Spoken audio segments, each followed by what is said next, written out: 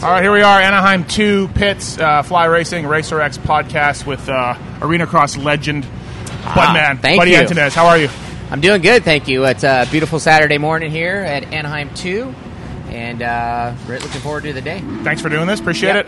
This isn't going to be like a long podcast, so everyone just keep it, we already talked short about like me. We talked about your career. We did a long one. It was great. It was epic. So for you, longtime California kid, moving to JGR, you did it last season. How's it going? How's the move going?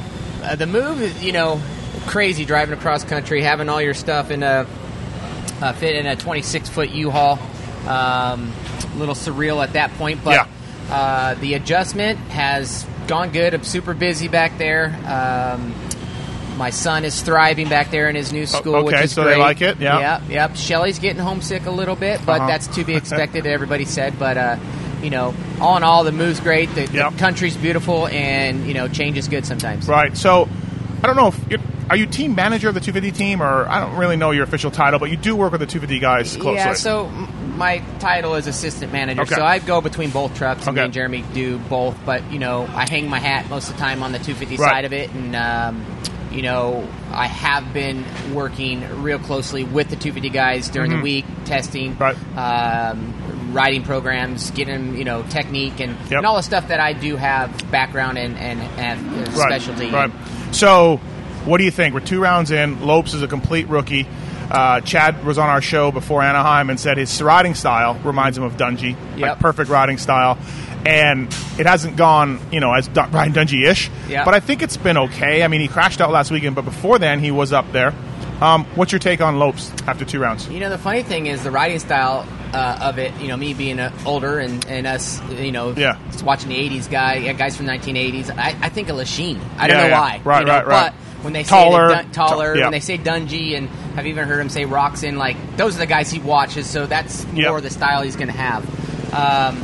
The kid is amazing. The way he adapted to Supercross was nothing short of impressive because, the plan was for him to ride the East, but to give him some more time. But he adapted so well and got going that it's like, okay, Peters was still mending his knee a little bit. So, through Weston Pike as well, Weston's like, I think the West would be, a better scenario for him. Okay. The East Coast tracks can be difficult sometimes with the rookie and not the experience. True. So, it's been a good transition for him. It's gone better than I thought with him getting ready. I just wish that he would perform on the weekends the way he's been riding during the week. We've seen a couple flashes, but not completed the whole package yet. Dude, I would think, and you were a California kid and you came to Anaheim as all of that, so it would be an adjustment for a guy like you back in 89 or whatever.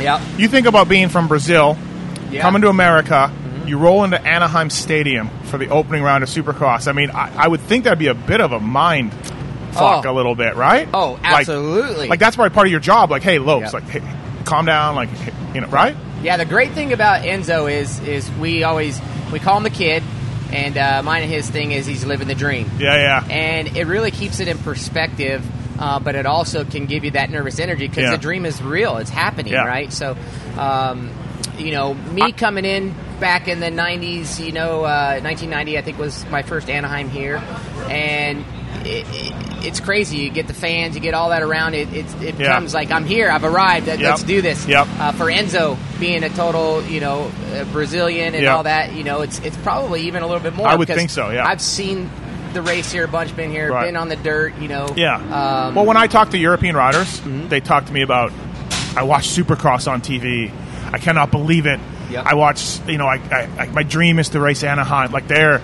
It's a mythical place. Anaheim Stadium is, you know what I mean? So that's where I'm coming from. Where I'm like, this kid might be just overwhelmed with everything. But, overwhelmed, and that's been the thing with him on the weekends. He's been over trying. So he's been making mistakes and falling from it.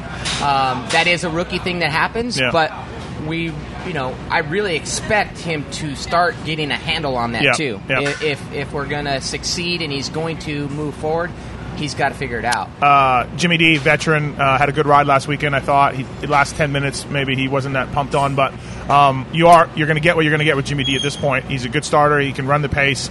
He can get a podium if things work out right. How have you thought about his first 2 rounds? With Jimmy, I really feel like he's been a big a big transformation for me in my eyes from working with him last year to working with him this year through the off season. He's stronger mentally.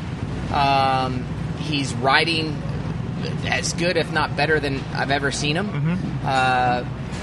Expectation-wise, he did great from back of the pack in the first day one to come through. Last weekend he rode amazing, and he made a pass when Nichols messed up in the rhythm. He got by him, and he had a gap on him. Then he messed that rhythm lane up, and Nichols got back by. So, you change some dynamics, and he didn't get passed by Nichols there, and he stayed in that flow. Maybe that changed a little bit of the race, but once Nichols went by, he made a few mistakes, and didn't have kind of the back half of the race that he possibly wanted, but I feel like it was more mistakes that got him out of rhythm than anything. So, like I told him too, it's like, hey, you were at that front intensity and that pace. It only gets easier from there. Right. I'm a fan of Amart. I'm a big fan of Amart. Me too. Love Troll.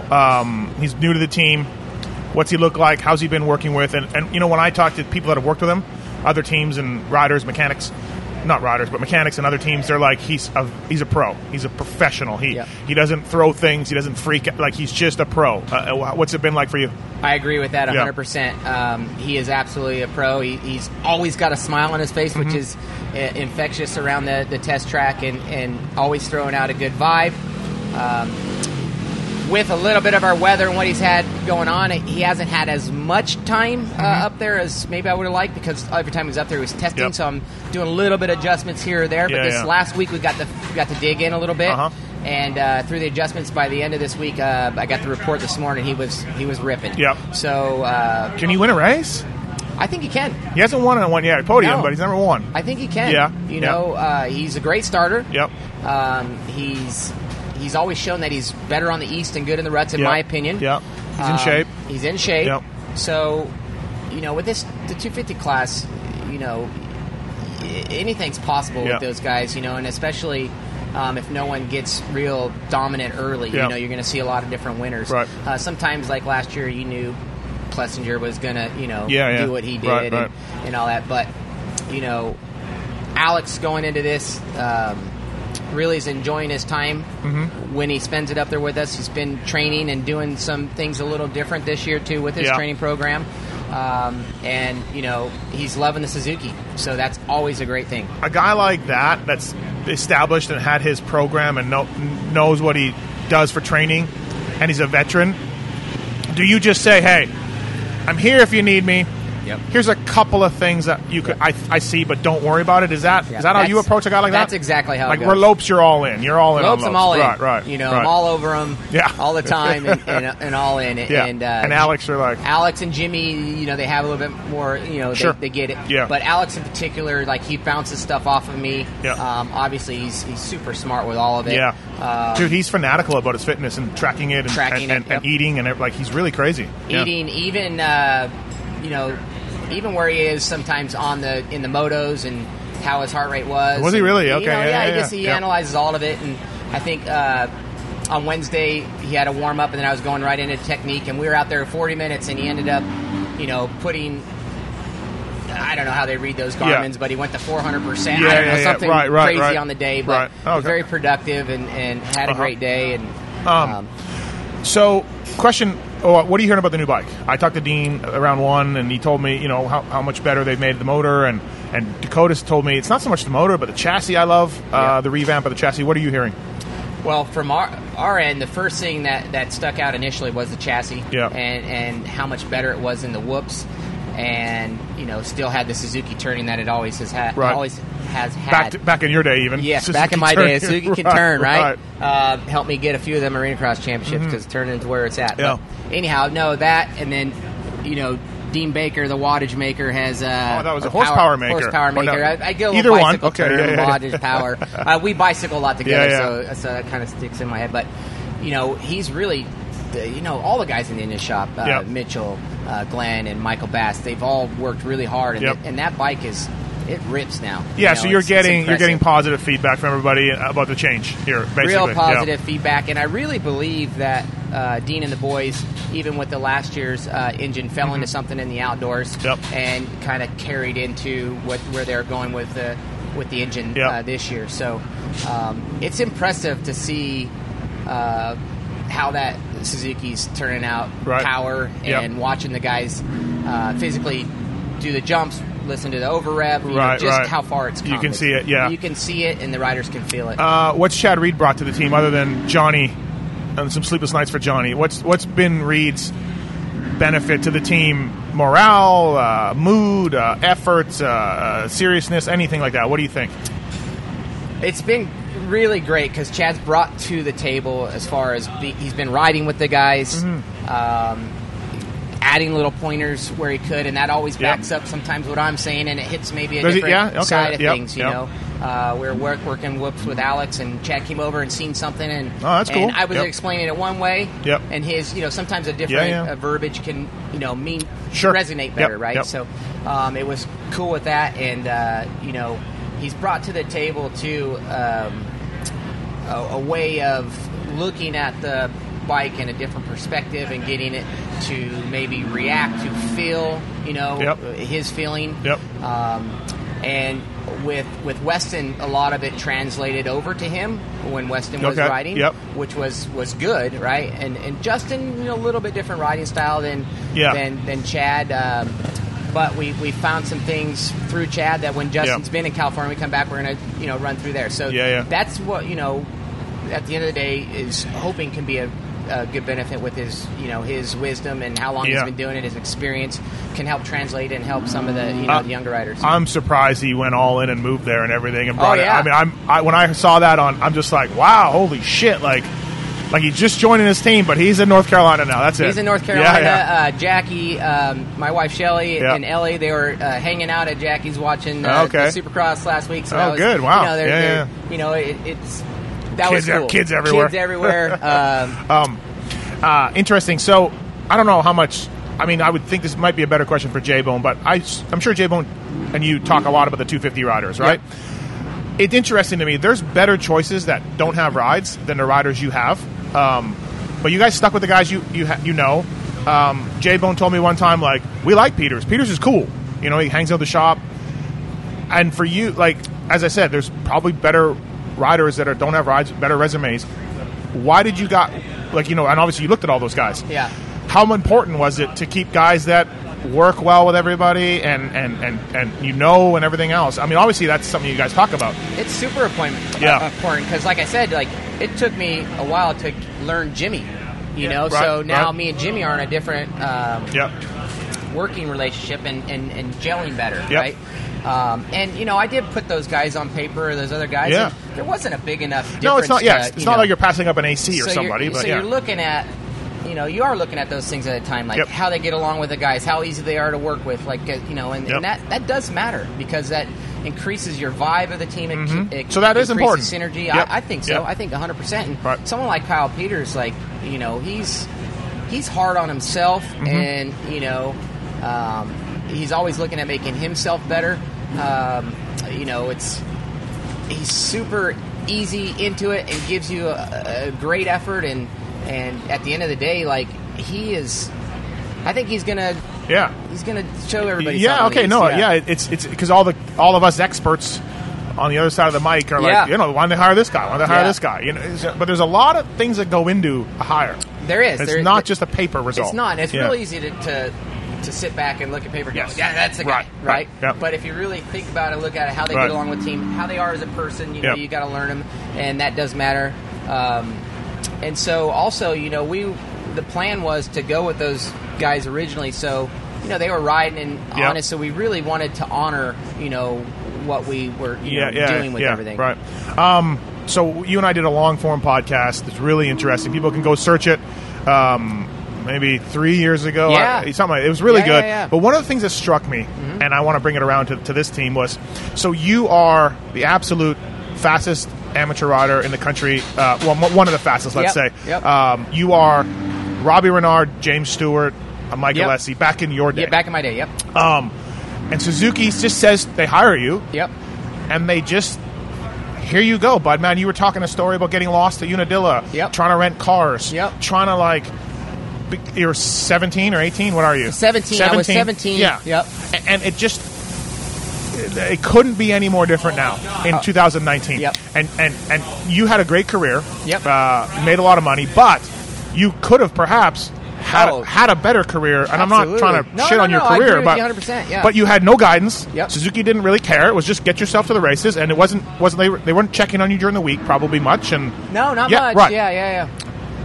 Come around to 2019, like if there was a Budman in that other truck, I mean, you guys are working with him every single day.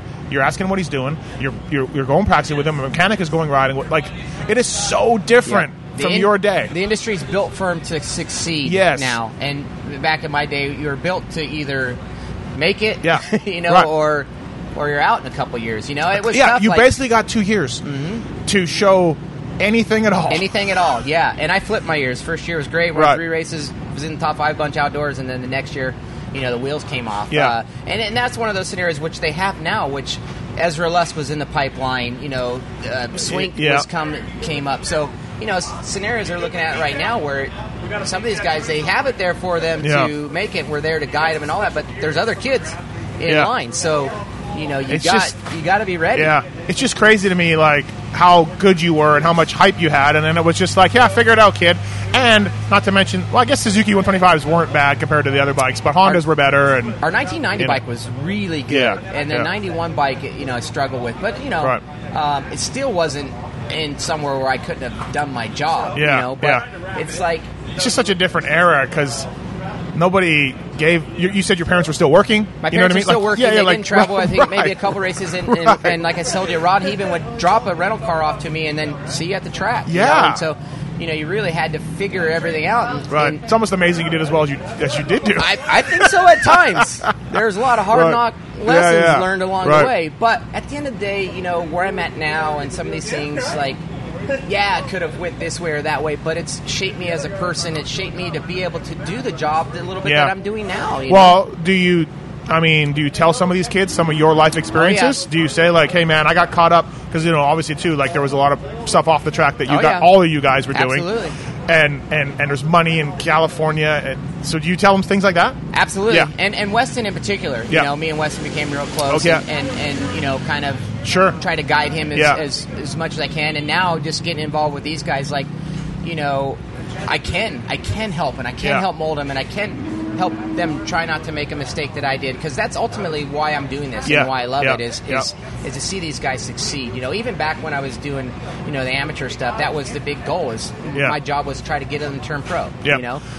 I for me, like, if I was a parent or working with you, I'd be like, what'd you do wrong? What would you do over? Listen to this kid. Like, I would try to impart these kids and be like, listen to this kid, because he was once the most badass dude out there, as far as an amateur rider, and so let's find out what he would do. I just think that's invaluable, for any of these riders. Yeah, and the biggest advice I can give, no matter how good a season, no matter how bad a season you have, the effort has to go in the same each way. You can never slack on your effort and your what you put into it, because what you put into it is what you get out of it. And if you have a good season, you slack off a little bit, you're not going to get as much out of it. You have a bad season and then you put more into it, so you got to really be at the level of where what works for you, and you need to make sure you're riding. That's your number one tool. All the other off the bike stuff is did you obviously at times the off the bike stuff wasn't. You got caught up a little bit in the whole lifestyle, right? Absolutely. Yeah. And the first year trained a lot. The second year had like I said, had a great year. The next year I was just riding. I didn't do all my little off the bike stuff that I did the season before. Then got hurt at round 2 with my collarbone, and then it just it's one of those snowball effects you see.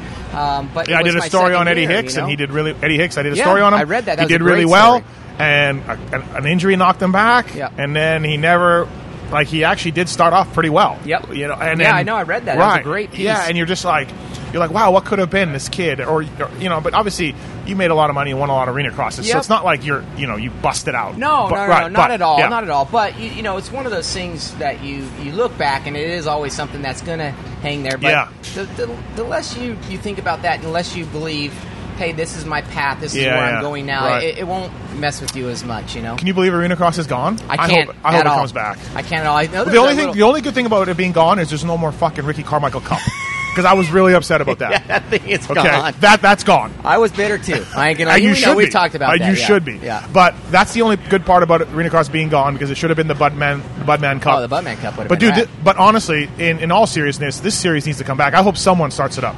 I do too, and I actually hope, like I've said to you guys, like, and believe me, the guys at Fail did a great job going with it for that long, but it needs to be Arena Cross, freestyle, Dash for Cash, couple classes, and that bar banging, and put it in the fall. Put it in the fall, and watch it. It'll go. Yeah. I guarantee it. That recipe worked, and it will still work again. I agree. All right, last thing. We lost a member of JGR with Phil.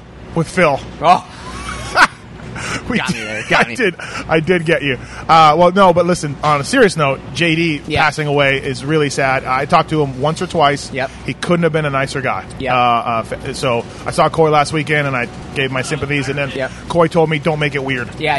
He told everybody, don't make it weird. Okay, all right. You get it. You get it, yeah. But we lost Phil. He's here today. Do you think there will be some sort of montage to Phil's Supercross career on the Jumbotron?